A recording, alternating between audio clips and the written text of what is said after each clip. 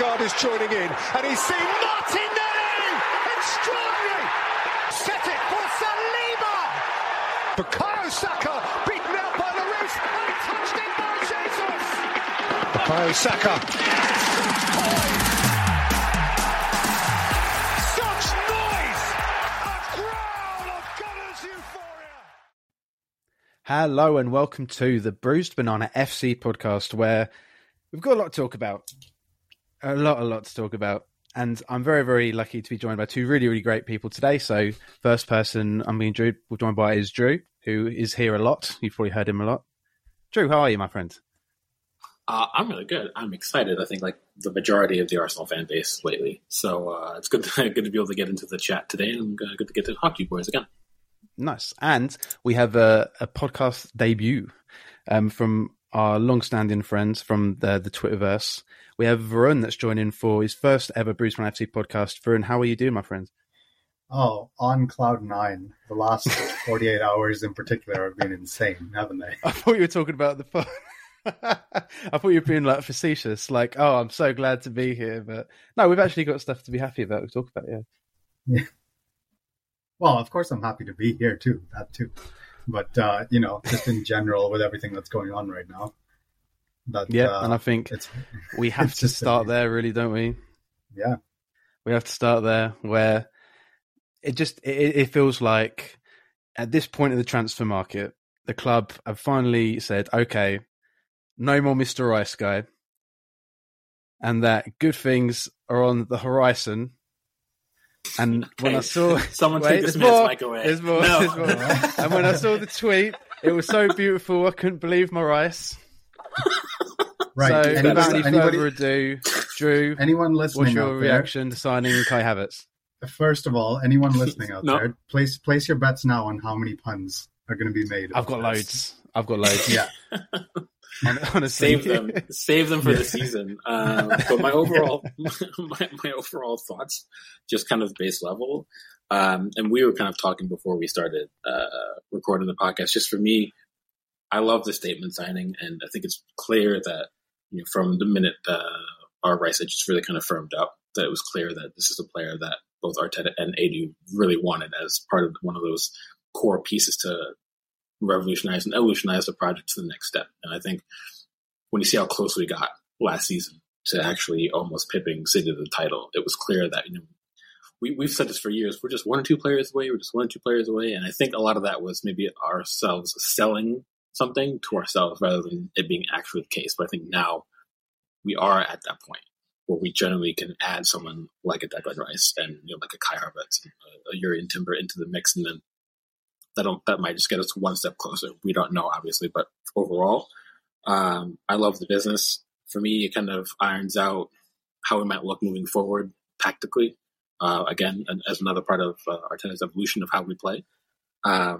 But my only reservation, like we talked about, is the fee. And not because I don't think that, premiums come with top players now. It's more of expectations come with those fees. So when you look at £100 million signing, there's a very few amount of those in world football history. And then when you look at the types of players that those have come with and the success rate of those players regarding the fee and how they've produced, that's, for me, I think is going to be where a lot of the discourse could either be hit and miss, and maybe say the Twitterverse next season.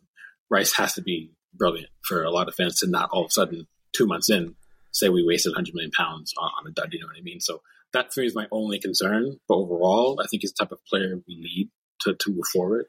And I'm happy the club actually stood up and saw themselves be counted against City's financial nonsense that they decided to pull every season. So yeah, I'm quite happy about it.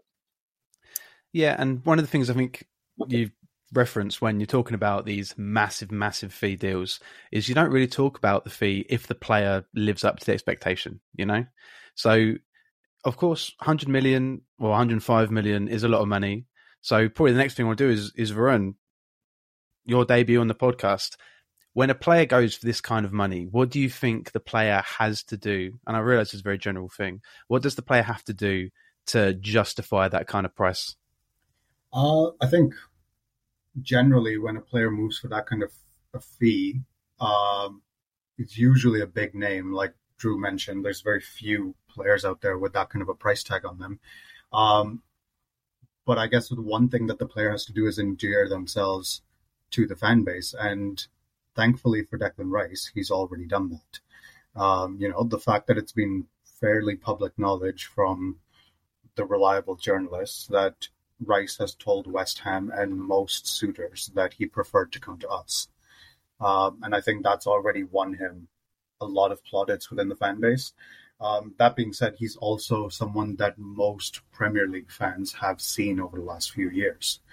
With West Ham in a side that, with all respect to them, were not necessarily progressing the way we have, for example, in the last couple of years, and have struggled a little more. Rice has stood out there in that midfield. He's still been the spark for West Ham, and basically he just needs to carry those standards to us, because the way he played with them is exactly how he needs to play with us. And we have to remember he's young, right? He's 24. There will be a little bit of pressure moving to a club of the stature of Arsenal. And sometimes that can get to players. Not everybody can be a Bukayo Saka that just grabs every single challenge by the scruff of the neck and then runs with it. So we have to be a little bit lenient, but generally he just needs to make sure that he endears himself to us, which he's already well on the way to do. Yeah, it already feels like he's a fan favourite, to be fair. And I had a really interesting conversation on Twitter yesterday with someone I follow called Jack Barnes, where we were talking about the Van Dijk signing for Liverpool. And I can't remember the exact fee he went for. It was between 80 and 85 million. And he said he was going back on some of the podcasts that were going around at the time, and pretty much all the people talking about that deal at the time were not sold on it. Like, they were a bit unsure. Like, at that point, that's a lot of money for a centre-back. Not only a centre-back that at that point had only played up to a mid-table level, which you can draw parallels with Rice for, a player that hadn't played for Southampton for a while because he'd kind of been relegated because of supposed attitude issues. I think there's a lot of what you could have called red flags at the time. And then Van Dijk went on to win the Champions League. He went on to win the Premier League. Arguably, he went on to become, for at least a period of time, the best centre-back in the world. So I think that there's amazing parallels to be drawn in that signing and this signing here, where Man City wanted Van Dijk, but Liverpool were able to convince him that Liverpool was the best place to go for him, the same way that Man City wanted Declan Rice, but we were able to convince Declan Rice that we're the right place to go to.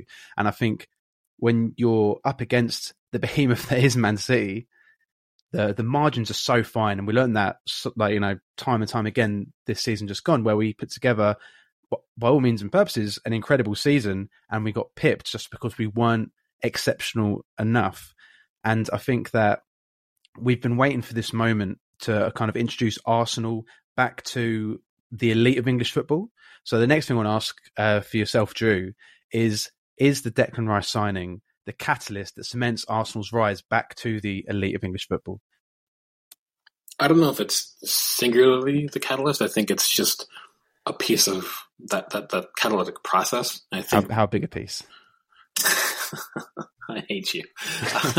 I don't know. Maybe percentage-wise. Give me a percentage 20, on how big the piece maybe is. 20. I think 25%, because I think the majority of that catalytic process is Mikel Arteta and Edu, and the way that they've kept faith in the project and incrementally seen us improve since they've come in, and actually not just come in, because a lot of fans, and our own fans included, like to kind of beat the club over the head with the early deals we saw under Arteta. And I do think the vast majority of those came down for two factors. One, the money just wasn't the same as it is now. And two, we still needed some kind of reinforcement at the period. But that doesn't mean that was kind of, how we were going to, nail our post to the wall moving forward. And I think you're kind of seeing that now, where once they started to actually spend considerable money, every one of those targets we've secured for a decent fee, at least, has all smashed it since they've arrived. Every single one of them. So I do think this is just kind of, again, another step in that process. I don't know if Rice is going to be the one singular force that propels us from, say, runner-up to champion. I do think he's just going to be another piece in the jigsaw puzzle that maybe we had been missing in a lot of different ways. And I think one of the things that people still aren't talking enough about is the fact that we know we're losing Granit Xhaka, and I think everyone in this room and a lot of fans have come to really appreciate him, or they already appreciated him, irrespective of what happened with the Palace fiasco, in terms of not just his experience, but his leadership and the intangibles that come off the pitch. And that's one of Rice's biggest selling points, is that despite being 24, he's captain. He just captained his club to a European trophy. He doesn't really hide from performances or from criticisms. So when you're replacing Xhaka with someone like that, and also we might lose Thomas Partey in that same light. Same thing, you're losing experience, but you're getting experience back. So I do think that maybe can help us not stagnate, not kind of like, because there might be some questions about how good Liverpool are going to be next season, given how they played at the tail end of 22-23. We don't know what's going to happen with Chelsea. We don't know what's going to happen with United. So you kind of need that continuity still. At bare minimum, you cannot regress. And I do think Rice helps us not just stay even keel, but he helps us move forward, given things like Varun said, he's already endeared himself to the club. He already seems to be, in an odd way, he seems to already be kind of bedded in with some of the relationships he has at national team level with the likes of Saka, which we've already seen during England camps. It appears that he's already gotten on quite well with Arteta and Edu. So yeah, I think it's just going to be another piece, and we'll talk about more pieces later, with Havertz and Timber. But it's hard to look at the deal and think that it's going to bust, just because of all the factors that come into it, not just who he is as a footballer on the pitch, but it's everything together, isn't it? And I think that's what's important. And when you look at deals in that light, you can kind of see maybe, why we want him so desperately. Yeah, and for 100 million rising to 105 million, I hope we'll just have to hope that he rises to the occasion. Ha. We're done here.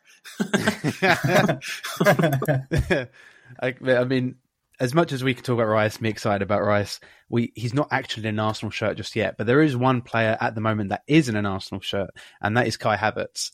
And Kai Havertz, I think, is a player that caught everyone, or most people, by quite off guard. I do think that Drew obviously is a long-standing fan, but generally to hear that Arsenal were interested in him, it felt like it didn't really make much sense at the time. And then as more information has come out and as we've had more time to really kind of ponder it, I do feel like a lot of fans have kind of come around to it. Also added by the fact that obviously there's supreme trust in the players Arteta wants at the moment, which is obviously completely and utterly well-deserved. But when you're thinking about Havertz, and I know that obviously he's probably going to be playing in midfield rather than usually as a false nine like he did at Chelsea, but his greatest strengths still feel to me like they're in the final third. So the kind of the interesting thing that I'm thinking of now is what is a realistic output that we can expect from Havertz? And I'll point this at Varun, in terms of goals and assists, what do you think would be a good season for Havertz next season?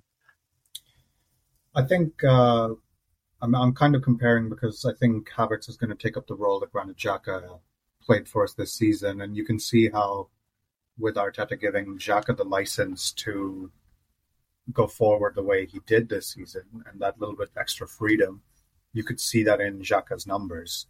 And I think Havertz, while he's endured a little bit of a difficult spell at Chelsea, it's because he wasn't being played in that position, which is his favoured one, that was more like what he played at Leverkusen. I would think if he hits combined, 16 to 20 goals and assists from midfield, that would be phenomenal if he can hit. That'd be pretty good.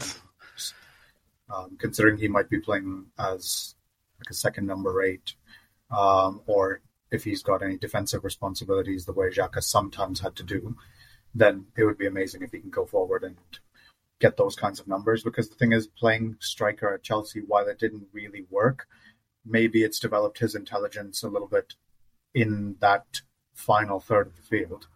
And so he may be able to play a second striker role at times, or Jesus might be able to drop second striker and Havertz goes in there. We know he's got the aerial advantage, and he's quite good actually at scoring headers and placing his headers. So I think there's definitely going to be opportunities for him to poach some goals in the box, and hopefully we see Arteta do that. We know how good he is with developing young players with the skills that Arteta thinks they have. So yeah, 16 to 20 goals and assists combined is kind of what I'm hoping for.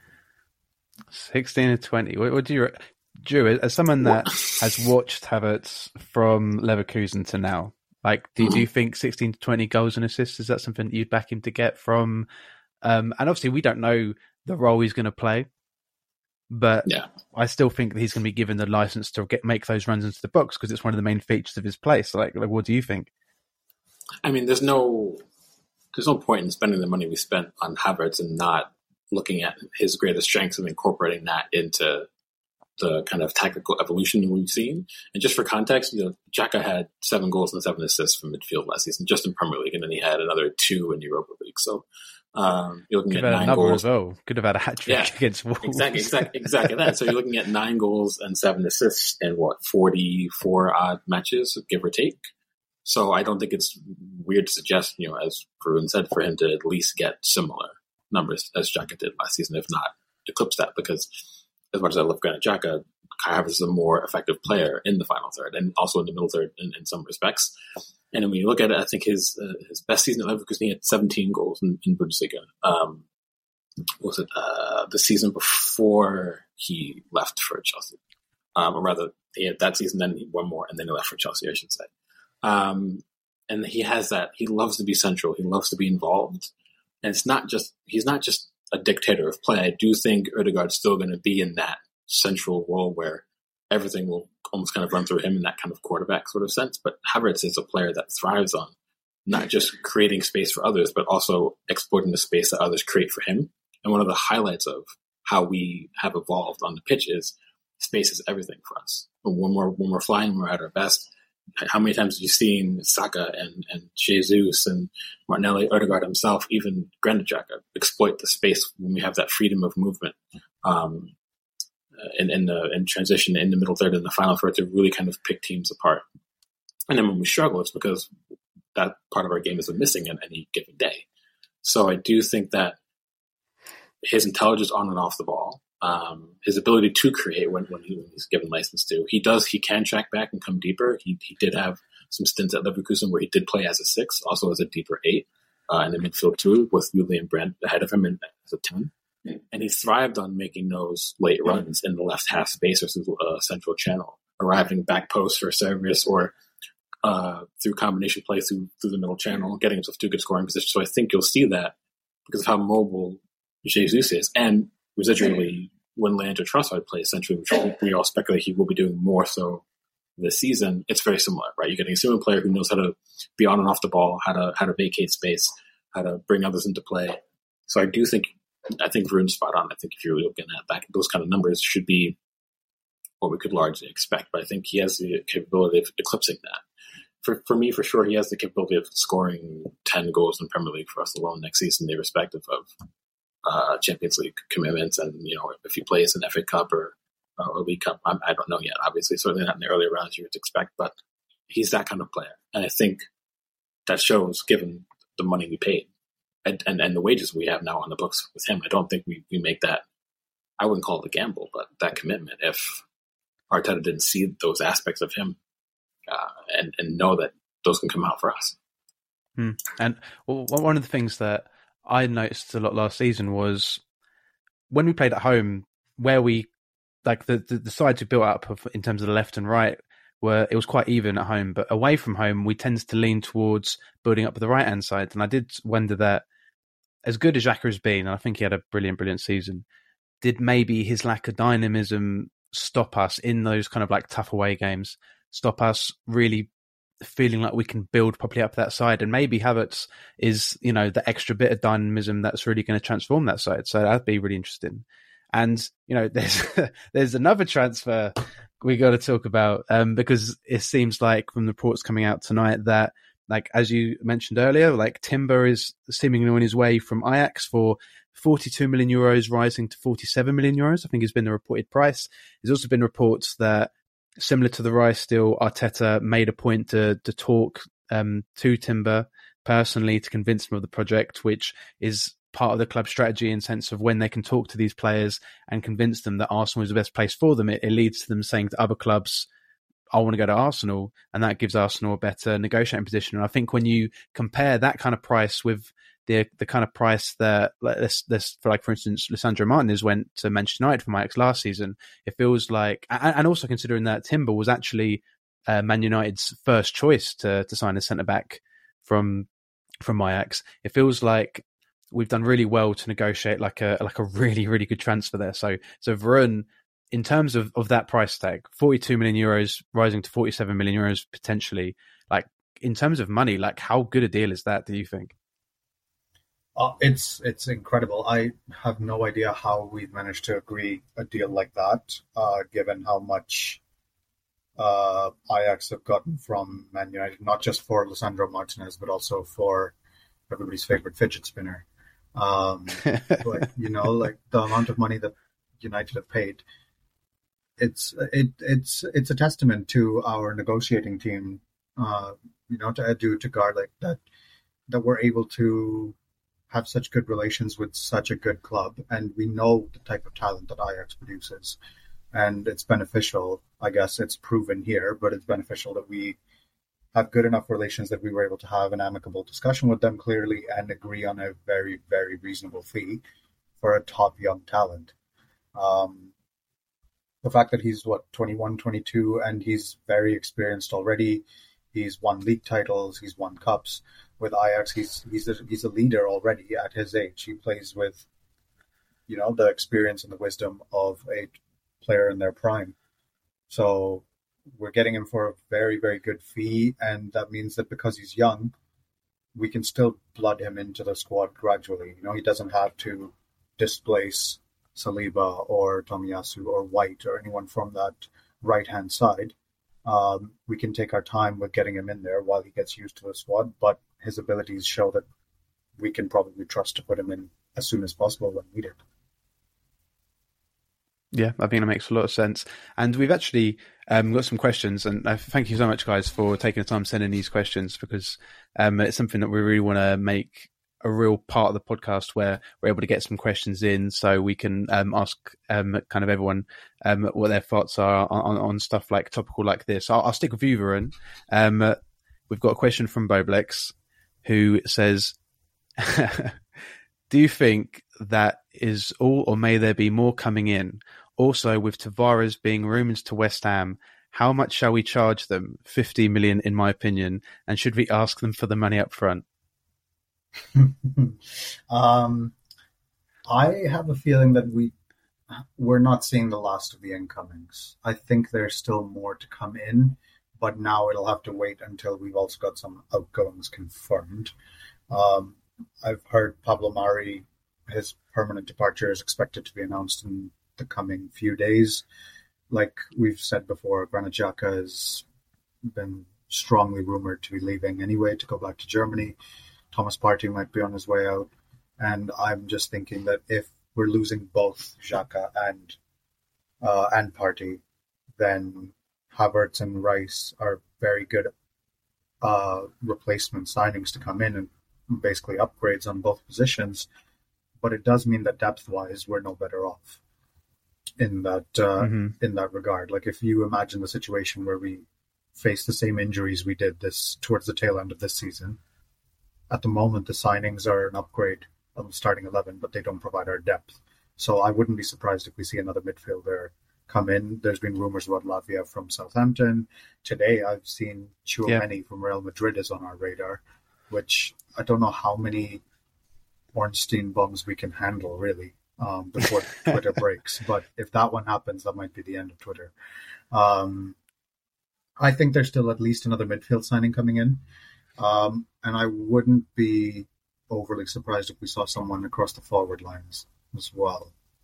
I think Nelson is great and can deputize at either wing if we need for Martinelli or Saka, but I think we might just be getting another one up front.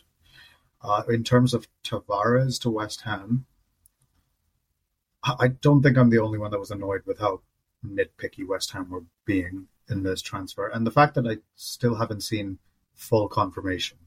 I think the details of that pay structure are still being ironed out, which makes me not feel like doing West Ham any favors. If it were up to me, I would say no less than 20 million. I think given Tavares' role in our squad, we won't succeed if we're asking for anything like 50. It'd be great if we could. But 20 million, I would say, is what we should be charging them as a minimum for Tavares. And do what they did. Insist on it being paid off in 12 months or 18 months. I think push back as hard as they've done for Rice. Don't make it easy for them.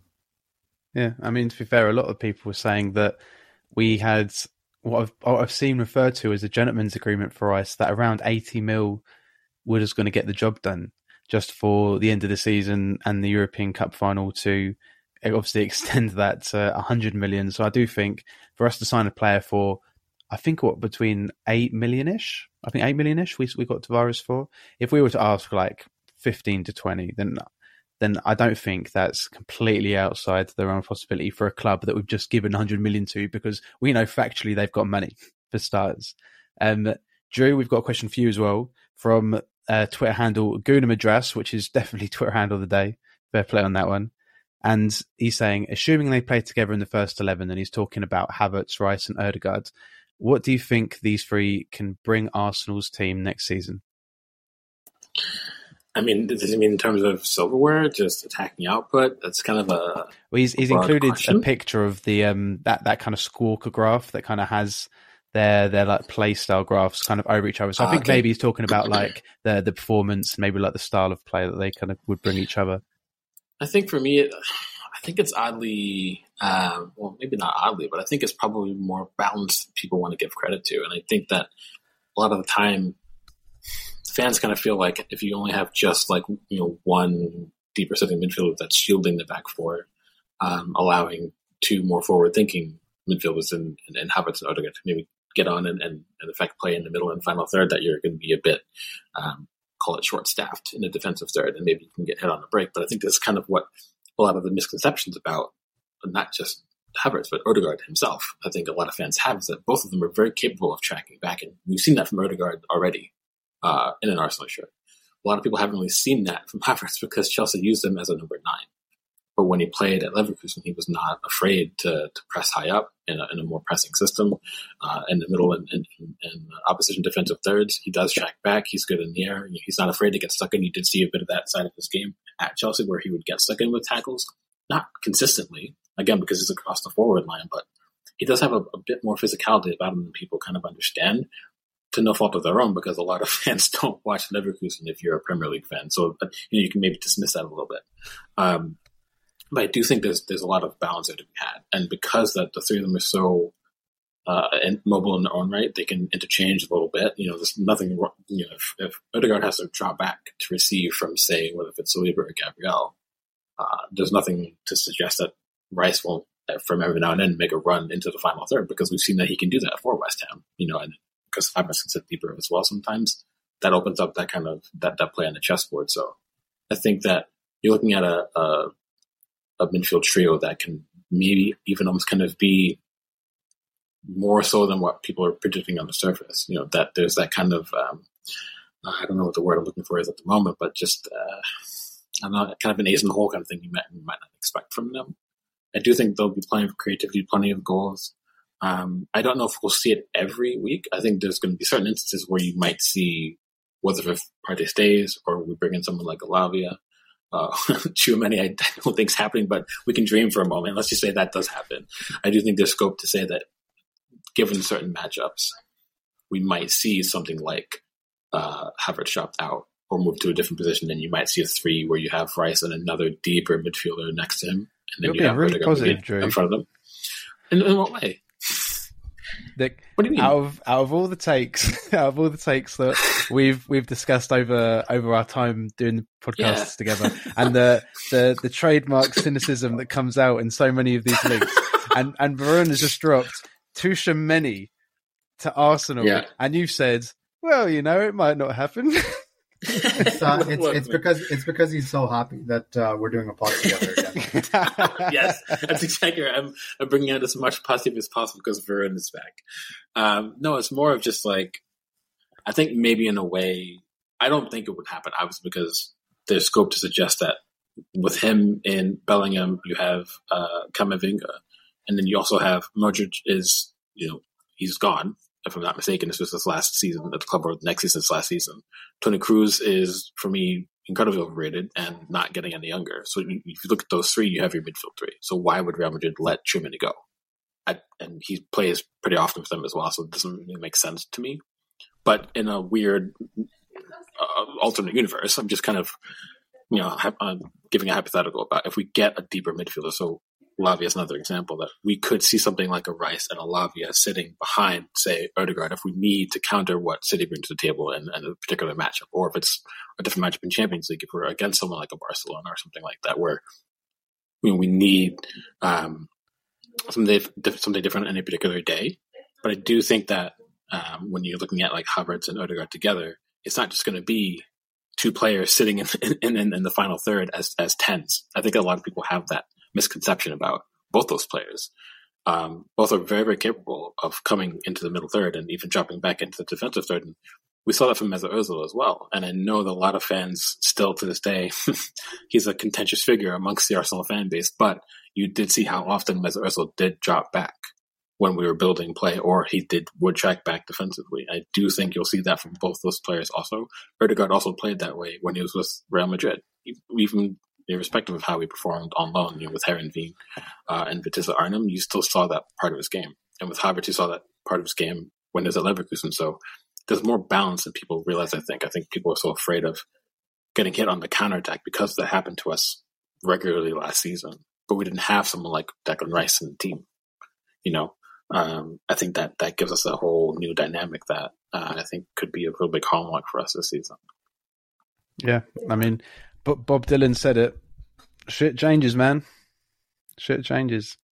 And to be fair, right, we've spoken a lot about the players that have come in, probably are coming in soon, and look like they're coming in because transfers are sexy, and it's really nice to talk about those kind of players because you get to speculate on how they're going to play and where they're going to play and stuff. But I think another big thing about this new modern Arsenal is that the players that are staying as well. Like we've spoken previously about Reece Nelson, looks like he's going to sign a new 4-year deal, and also we saw today that Ethan Nwaneri, who turned 16 in March, by the way. He was born in 2007. I have Pokemon cards that are older than this guy. Don't tell me that. That makes me feel so old. Literally.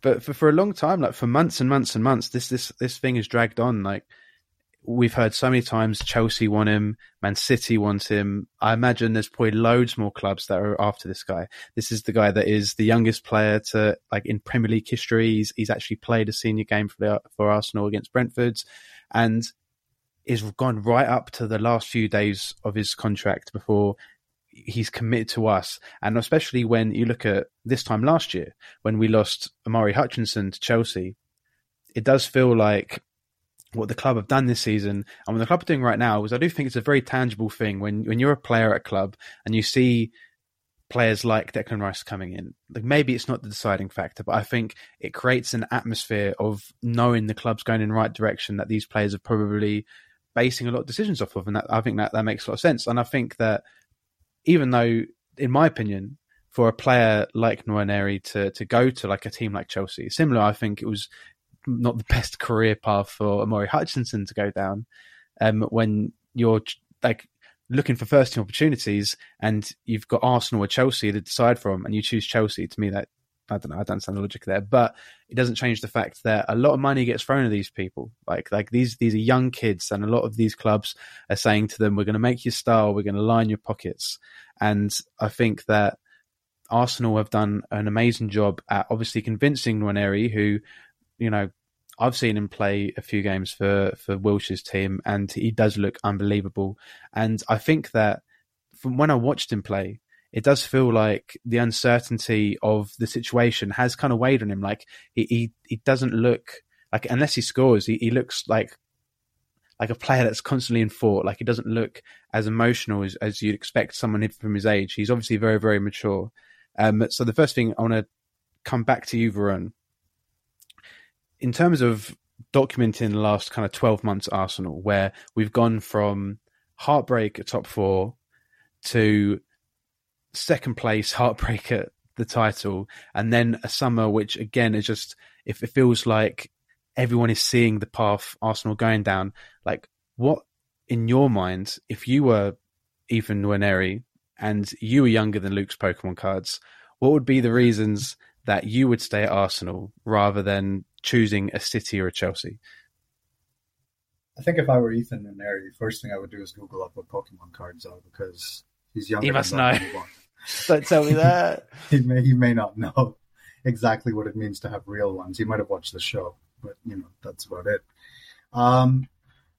Varun shows violence today. Good Lord.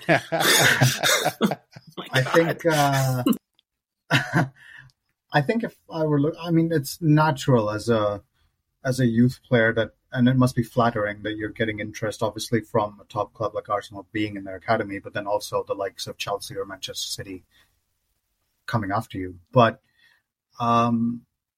ultimately, I think he hopefully he's made this decision not just because things seem to be on the up for us right now and in the transfer window. It's because he's seen the things like you mentioned, like Omari Hutchinson, who left us for Chelsea and is basically vanished off the face of the earth in that time, because Chelsea are not renowned for giving a lot of time to youth products regularly, not the way we do or Manchester United do, that kind of thing.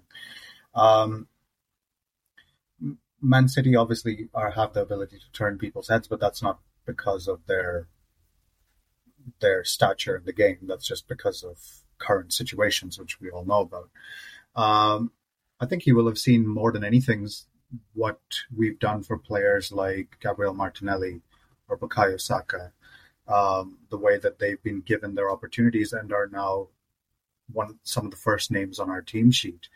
Nwaneri will have seen the fact that, for simple things on face value, that he was given a chance to play in the Premier League game at the age of 15. That was a sign to the whole league and maybe to all of Europe as to what we're doing. That, yes, we're getting a talented team, but we're not forgetting our roots. We are still going to look at the Hale and youngsters and give them a chance if they've proven it. I think generally he will have seen all these things, and in his mind, or hopefully with the right guidance from the people around him, that's what's led to his decision to remain with us. And hopefully it, bears fruit in the coming years, because he's signed, not just agreed to the scholarship terms, but also the professional contract being signed at 17 next year, which is another positive. Maybe that's Arteta's plan, is to integrate him into League Cup ties or something next season, like in 2024, 25. But, only time will tell. But it looks like he's made at least an educated decision right now. Yeah, I completely agree. And especially when you're looking at players like Cozy Aduba as well, which is another brilliant young talent which has committed himself to Arsenal. It does feel like right now the club are putting everything in place we need to put in to be successful, for not just now, but in the next 5 to 10 years as well. And I think that's a brilliant place for us to leave it, where, last time we recorded was last Wednesday, and in that time, a lot's happened. So it wouldn't surprise me if we had a lot to talk about next time as well. But I've been very, very blessed to be joined today by Drew, and also a podcast debut for Varun. And all I can say to end it is, welcome to the Rice Age. See you later, guys. One I liked. That one I liked. I love that one. I'm here all week. Thanks for having me on. Odegaard is joining in, and he's seen Martinelli! Extraordinary! Set it for Saliba! Bukayo Saka beaten out by Lloris, and touched in by Jesus! Bukayo Saka!